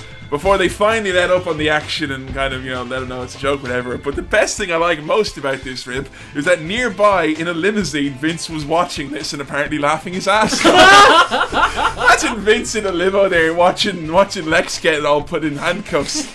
Ooh, I'd like to kiss him. Stop it! He can't say no, he's got his hands behind his Oh, back. good lord. Speaking of Lex Luger, and I believe we were, this is a great one which Owen did with Lex a couple of times, because Lex tagged with the British Bulldog for a little bit, the kind of, Eastern Allied Powers type deal they had going on. Lex his gimmick was that he was strong, even though Lex is all glamour muscles, all buys and tries, as they say. But, Lex would be in there with Owen. Owen was tagging with Yoko at the time, I believe, and Lex goes to pick up Owen, to slam him or whatever, and Owen would just completely fucking go dead and like complete dead weight, just not cooperate. Lex is like, "Fuck me," like trying to hold, because Owen's 250 pounds and you can be a big bodybuilder or whatever. That's if a man doesn't want to be lifted up, he ain't going. So he'd get him over and slam him like a fucking sack of potatoes or whatever, looking absolutely awful. Then Lex would tag in Davey Boy Smith and Owen would run up and pick him up, 10 presses over the head, throw Owen be like, "Whoa!" Brilliant. Flying around like a bag of feathers, like. Although apparently Owen and Davey, despite the fact that they were partners in crime, it would not be beyond each of them to rib each other. Apparently Davey was so scared of Owen as a ribber that he would actually register in hotels under false names. Jesus. And that's put into perspective. Owen is the man's brother-in-law. He's made him that paranoid. And he's that paranoid. Michael Cole's first night on the job. Oh, here we go. We all love Michael Cole. Michael Cole's very first task on his first night of the job was to interview the WWF champion Bret the Hitman Hart. Seconds before going live to air, the cameras are rolling. Right behind them, Davey Boy and Owen Hart poured a litre of Coca-Cola down Michael Cole's pants. So Cole is there kind of going, with fizzy balls while he's trying to interview the champion on his first night. He's got fizzy pop in his breechty. And he has to interview Bret. Shocking turn of events. Another amazing one here. This came from Jim Ross on his blog recently. Jim Ross was head of talent relations at the time, and obviously, had a lot of difficulty because he always had to, have those talks with guys and whatnot. And allegedly, there was a guy, one of the guys in the roster, who had failed a few drug tests, and his drug problems were getting in the way. It was very noticeable they had a problem. So JR was going to have a sit-down chat with him, basically. And word spread like wildfire through the locker room that, that this was going to happen or whatever, and people had their opinions on it or whatever. Owen thought the best thing to do would be get a lot of powdered sugar and rub it all over his nose, up his face.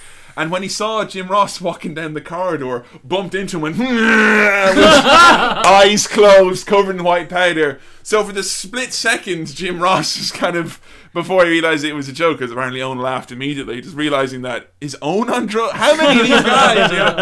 The WWF Road Crew, it was tradition, if they ran through Kansas City, the thing to do would be to go to Harley Race's house for a big barbecue. It was tradition. That was what was done, respectful to Harley Race. Otherwise, he'd shirt up with a shotgun and try and kill you or whatever.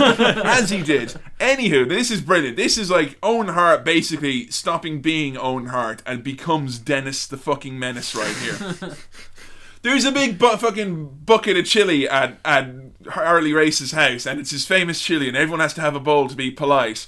And Owen decides the fun thing to do will be to put 3 bottles of super hot sauce in the chili. I mean, was there a pie cooling down on the windowsill as well? Owen snuck over. Yes! I like the idea of Owen like literally sneaking on tiptoes with his bottle of hot sauce. I'm not saying I want someone to draw Owen with like a little slingshot sticking out the back of his singlet, but if it was to happen, I wouldn't be upset about it. I'm telling you, dude, Owen's best of 5 series with Mr. Wilson, unbelievable work rate, unbelievable. Now the real story, I mean that's a pretty innocent rib. Everyone got really sick and was like tears running down their face because everyone had to eat Hurley's chili to be nice. Harley found out that it was Owen because Owen was the only guy who didn't get sick or whatever, and Harley went up to the show they had on whatever, and Owen got one over on Harley Race. Not many people can say that they ribbed that hard ass. Goes over, it says, "Owen, I want to shake your hand." Shakes Owen's hand, and while he has Owen in the hand, holds his hand and hit him with a taser. Jesus Christ! Now, to quote a movie I quite adore, Owen's shenanigans are pretty mild, but his shenanigans are weird and scary. I'm just laying out. That's right. the kind of man he is. Okay, here's an absolute fantastic one here. I believe you might have heard this the other night, which is Owen and the Sardines with Brett. Yeah, I'm familiar with this. Owen working with Brett on all the house show circuits and whatnot. Yeah. One night he thought it was a fun idea, ran underneath the ring after Brett had worked him over, goes into the ring, had a tin of sardines underneath there, rubs them in his hands, all under the armpits, rubs them all over his body. One story I've heard is that Owen actually shoved a tin of sardines actually into his cup. God. And then goes into the ring, locks up, gets Brett in a long chin lock. And Brett's not going to get out immediately because Brett's too fucking serious. But Owen's just there with all the fucking sardines. And these guys are sweating like buckets. Yeah. And long chin lock. And Owen and Brett, if they're wrestling at a house show, they're going to go 20, 30 fucking minutes. That's horrible. Evil. Okay, here's another one I absolutely adore. Another house show shenanigan. Owen was using a foreign object when he was working against Edge. Owen, being the heel, of course, had a foreign object in his hand, which he would be taking out. It was like Nux or something. And he'd be wrapping Edge with it. And Edge, foreign object, shit, knocks himself out. Edge is like knocked cold for 5 minutes or whatever. And later in the match, Owen gets him again with this evil foreign object, this international object, and knocks him out clean. And the ref finally admonishes him and is like, "Owen, what are you doing?" And Owen had the foreign object hid underneath his armpit. And Owen's like, "I don't know what you're doing, man," or whatever. And the referee's like, "What are you doing?" And Owen lifts up his arms to protest his innocent, and the foreign object falls out. It was a tissue. So there's Edge lying on the ground, realising he's been selling a tissue. Oh, poor old Edge. Like a tombstone puncher. Owen and Dude Love worked a series of matches, in 1997 or whatever. And Owen, Foley wrote about these in his book, at length. The insane things that they would do. They would have matches because Austin was at ringside, and their goal was to make Steve Austin laugh. And they could never do it because Austin was so fucking serious, There was one night that Dave Meltzer, the head honcho at the Wrestling Observer, the man who reviews the matches, he's in the crowd. They find out about this.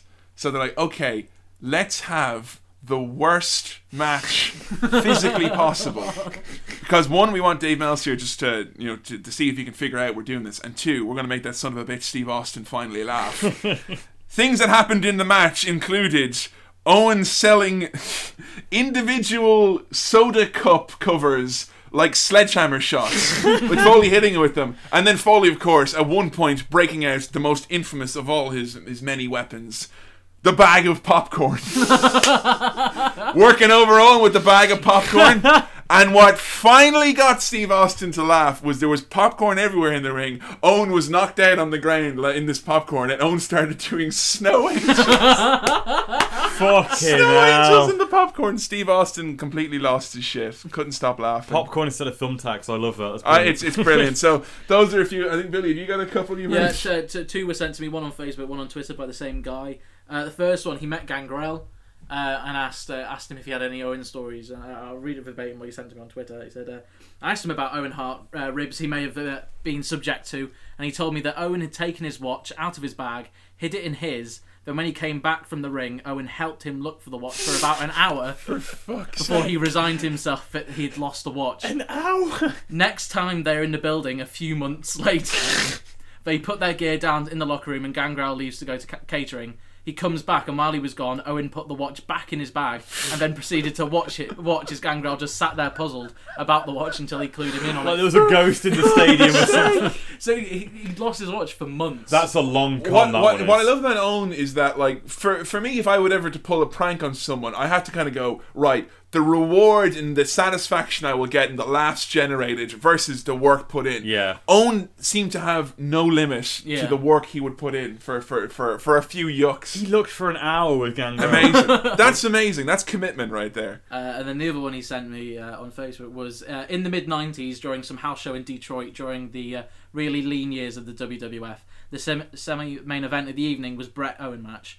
When Owen came out first and gets right in there, soundly booed, he walked over to one of the turnbuckles and begins loosening the little ropes around the pad.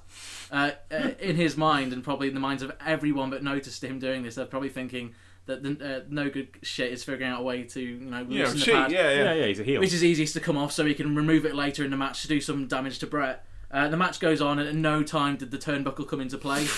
I honestly sat there like, what the hell, he didn't use a turnbuckle, finding out years later Owen's penchant for pulling in-ring ribs to other wrestlers at house shows.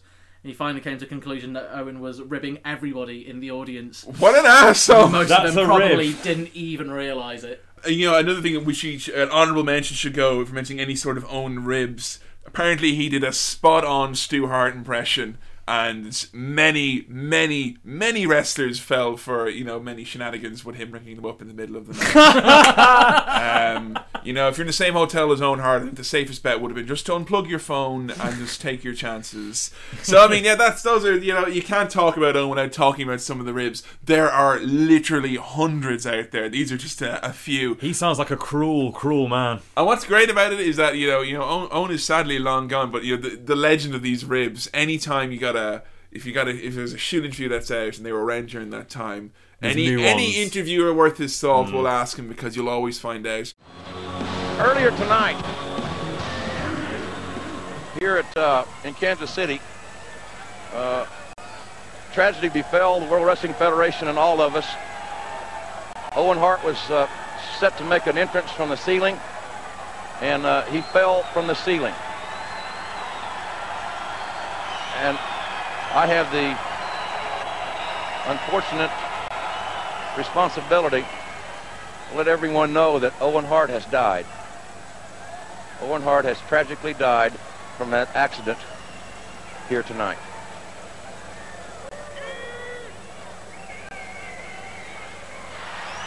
Good evening, ladies and gentlemen, and welcome to the sold-out Kiel Center here in St. Louis. As you can see, scores of superstars lining up to pay tribute to the life and the times of the late Owen Hart, who died last night in a tragic accident at Over the Edge in Kansas City. You're going to be able to hear the candid and very, very real sentiments of many of Owen's fellow superstars who will share with us their feelings about Owen Hart and what he meant to them. In this business, I guess you got a lot of acquaintances, but very few friends.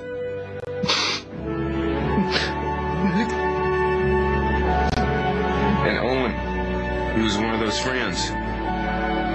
The thing I remember most about Owen Hart is his ability to make me and anyone else laugh. And when I think of Owen, I smile.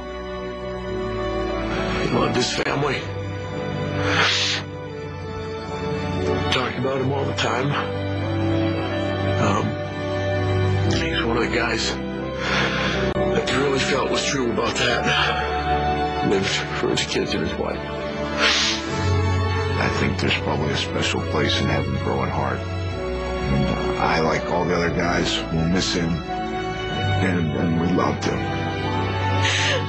I still can't believe you're gone and you're not with us anymore. I keep looking for you. Ladies and gentlemen, all I can say about Owen Hart is I hope that I can be as good a man as him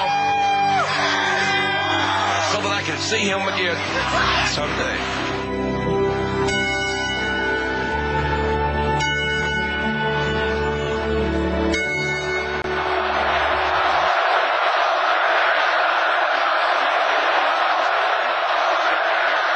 Okay, I mean, we're going to talk about it briefly now, but, at over the age of 1999, it was, in many people's minds, the most tragic night possibly in wrestling ever, when Owen was meant to come down as his Blue Blazer gimmick, come down from the rafters and be released and, fall flat on his face, basically, just from a small distance. Which is something he'd actually done before. I don't know if many people actually realise that. I've seen the footage of when he originally did it. He did do it before, and the idea is that he's the Blue Blazer. He comes down kind of like Sting. The same people who did this harness were the people who did Sting's harness in WCW. Come all the way down, and you just fall flat on his face, just like an inch off the ground, in a goof.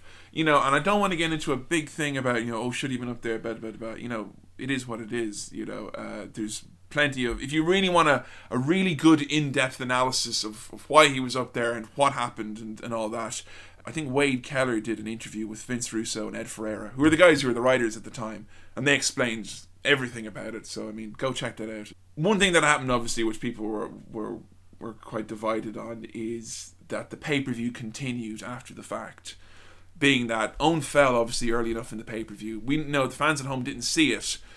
The pay-per-view stopped for around 15 minutes. They announced that Owen had fallen and that he was incredibly injured or whatever. They went on with the matches, and then Jim Ross had to announce later on in the show in front of everyone that Owen had passed, which honestly, in terms of asking a man to do something, that's possibly the most harrowing, horrible thing. I can't imagine how that must haunt him to this day. Having to break that news. Such absolutely horrible. It's heartbreaking. It's actually heartbreaking just to even talk about it.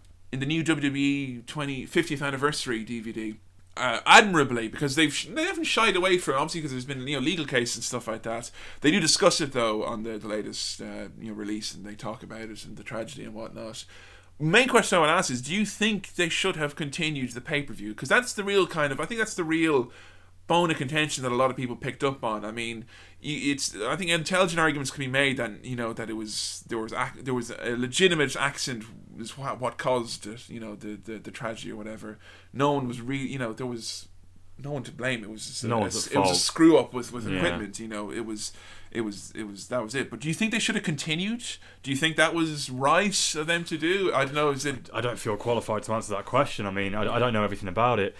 I mean, out of respect for Owen, I would say no, you should have stopped the pay-per-view there. But then you hear all these arguments about what about the people that paid for their tickets, what about the fans that were there. You hear all these different things, and I also heard at one point that apparently all the wrestlers who were still fighting on the card that night, they didn't know that Owen had died. They just knew there was an accident. The crowd didn't know either. Actually, that's something. The crowd wouldn't have found out until either they got home and someone was watching on the pay-per-view, or even the next day on the news. But I think the crowd, obviously, the crowd had witnessed the accident, so I think they would, They knew there was something serious going on. Well, I've seen Over the Edge. I just out of curiosity, I watched Over the Edge, and from the moment on where Owen does fall, there's the justification of do it for the crowd. The crowd kind of don't want to be there anymore. It's noticeable that the crowd, they're not here to see any wrestling now. They just want to know if Owen's okay. Yeah. And obviously he wasn't. I mean, a case that was made was that they had to keep doing it because of the contract with the pay-per-view company, that they had to provide X amount of hours or whatever, and people could technically have made claims against them or whatever. That's obviously not strong enough reason or whatever.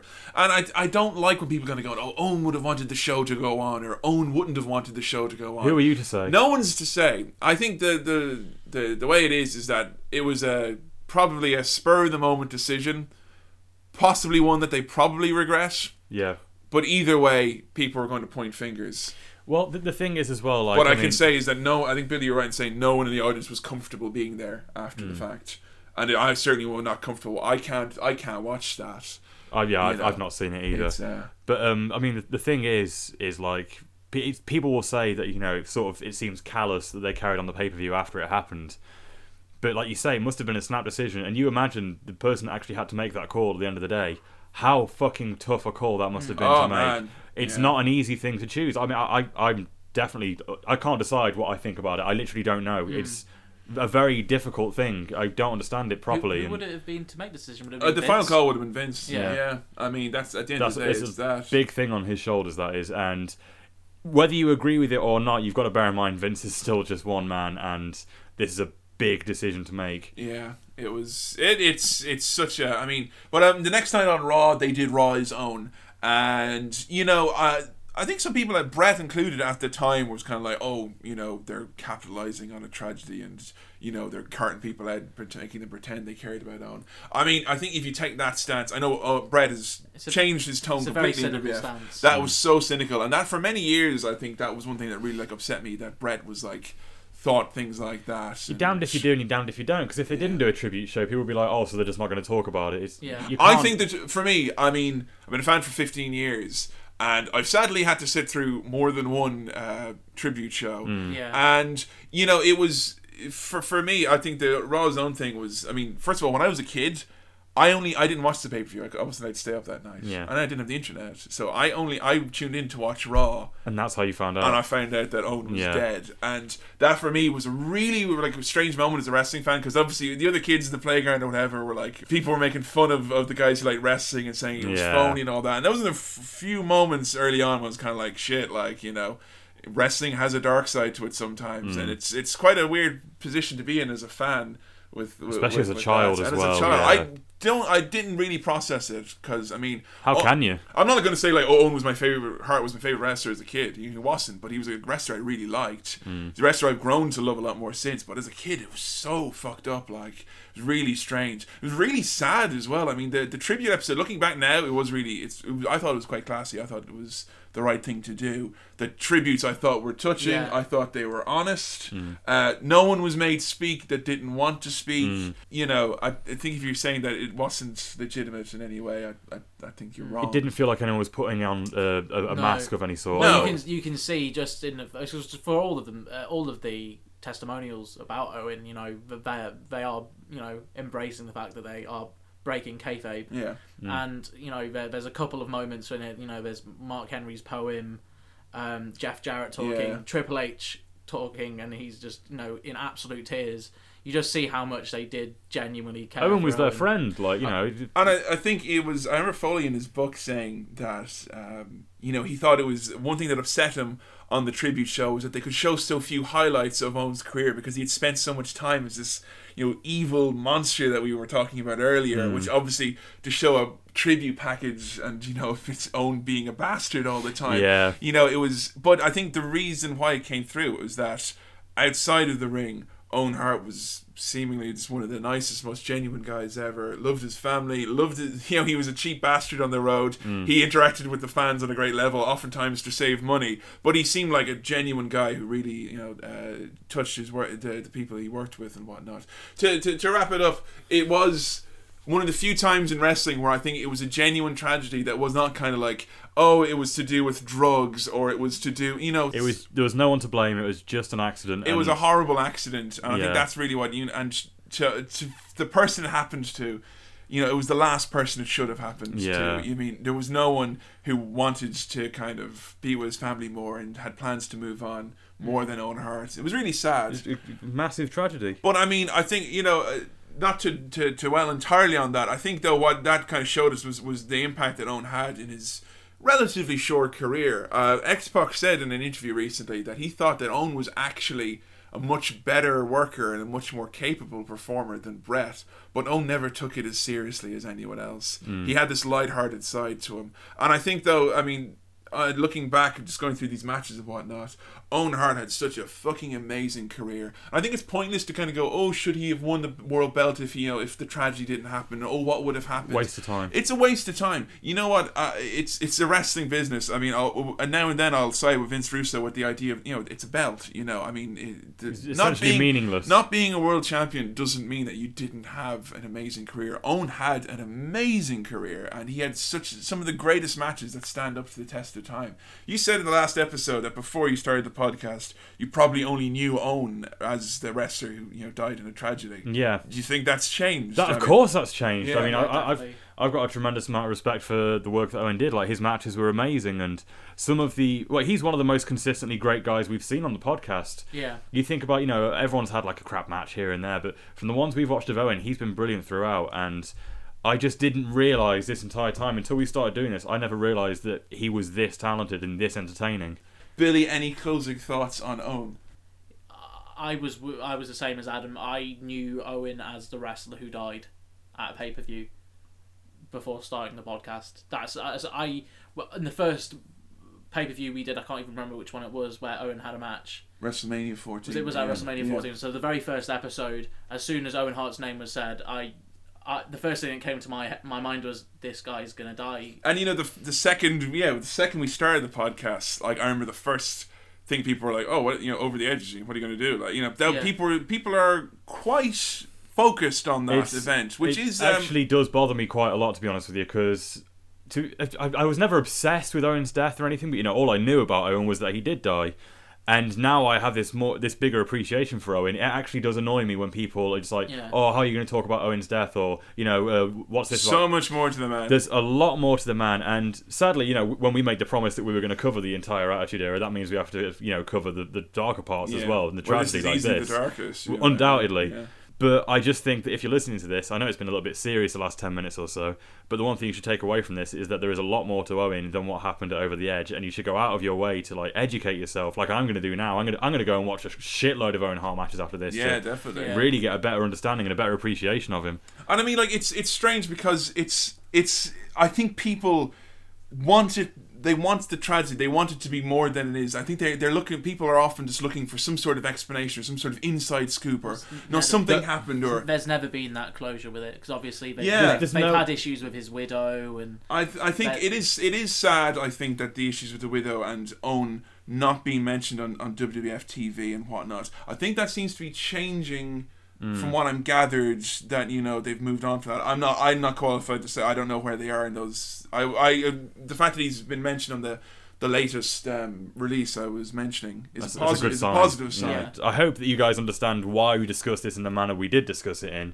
It's been fucking awesome looking back at Owen Hart moments. Oh, this has been a blast looking at these matches. And not just looking back at the moments, but looking back at the fun moments and having a few laughs about like the crazy shit Owen got up to. Owen Hart, a soul survivor, the Blackheart. He did it on his own. Woo! Yes!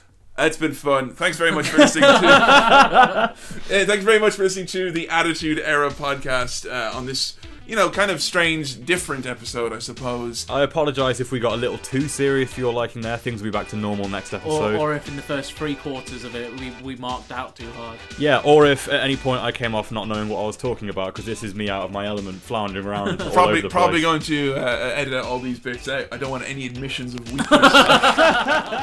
Okay, that's going to do it for this episode, this very special episode of the Attitude Era podcast. AEPodcast Is Owen, I think is how we're actually going to nice title. end up titling this one. It's been a weird episode. It's been a very different episode. Yeah. It's... I hope you... I'm sure everyone will understand, though. It has to be a little bit different, because we need to try and pay tribute to Owen as best as we can here. Yeah. So. It was fun reliving those matches. Such amazing stuff from Owen there. Thanks so much for everyone who tweeted, messaged us, went over on Facebook as well. And, yeah, had a blast looking at all the videos. Yeah, I mean, there's a lot of actually matches which were suggested to us, like, Brett and Owen versus the Quebecers was one of them. Owen and Yoko versus the Steiners. There's so many more matches. But go over onto the Facebook page. You can see all the other ones that people posted. Some great more matches about Owen you can check out. I was going to say that one of the good matches that was on this one was Owen's debut as the Blue Blazer at WrestleMania 5 against Mr. Perfect. Yeah, I watched that today, and that's a great match. Fantastic. I recommend that to anyone who hasn't seen it. Yeah, definitely. So and of course it was so much fun, reliving those ribs and things like that with Owen. So yeah, thanks very much for tuning in this episode. Next episode is going to be the pilot episode of SmackDown. We're going to review that. That's going to hopefully help us get up to date with a lot of the storylines. And all I have to do is thank you very much for listening to this very special edition of the Attitude Era podcast. As always, you can follow us on Twitter at AEPodcast. Give us a like over on Facebook.com/the Attitude Era podcast. If you're listening in on iTunes, make sure you subscribe, go back, download all our other episodes, and you can leave a rating or review there as well, and that will help us out immeasurably as well. Also check out botchamania.com for all the latest updates from us at the AE podcast. And if you're in the market for a wrestling zine, and I am, well, I bloody well am. Tell me more. If you're a fan of zines, if you know what a zine is, it's basically punk rock style, collection of articles. Really cool. Yeah. Really, really cool. Callingspots.com. They're an amazing wrestling zine. We're really happy to be involved with them. We actually are presenting the latest issue of the Calling Spots zine. You can get it over on callingspots.com. It's like £2. issue number 7, presented by us. It's got great stuff in there, some interviews, some reviews, great artwork, and an article from us, a little bit about, are we forgetting what the Attitude Era was really about. We're not just saying this either. We've been reading Calling Spots for a while now. I've been a fan since like issue 4 or 5. I'll tell you what, I've been a He's actually got fan. a stack over here. I've got a stack over here. Literally flicking through. No, they won my heart mainly because they put in a wrestling crossword in one of their early issues, which for me was the greatest thing ever. Sitting back on a Sunday afternoon with a pen in my mouth doing the crossword. So that's going to do it on this very special AEPodcast Is Owen episode. So it is a goodbye from me, Kevin. From me, Adam. And me, Billy. And we'll catch you next time on the Attitude Era podcast. Thanks very much for listening. Woo! Yes!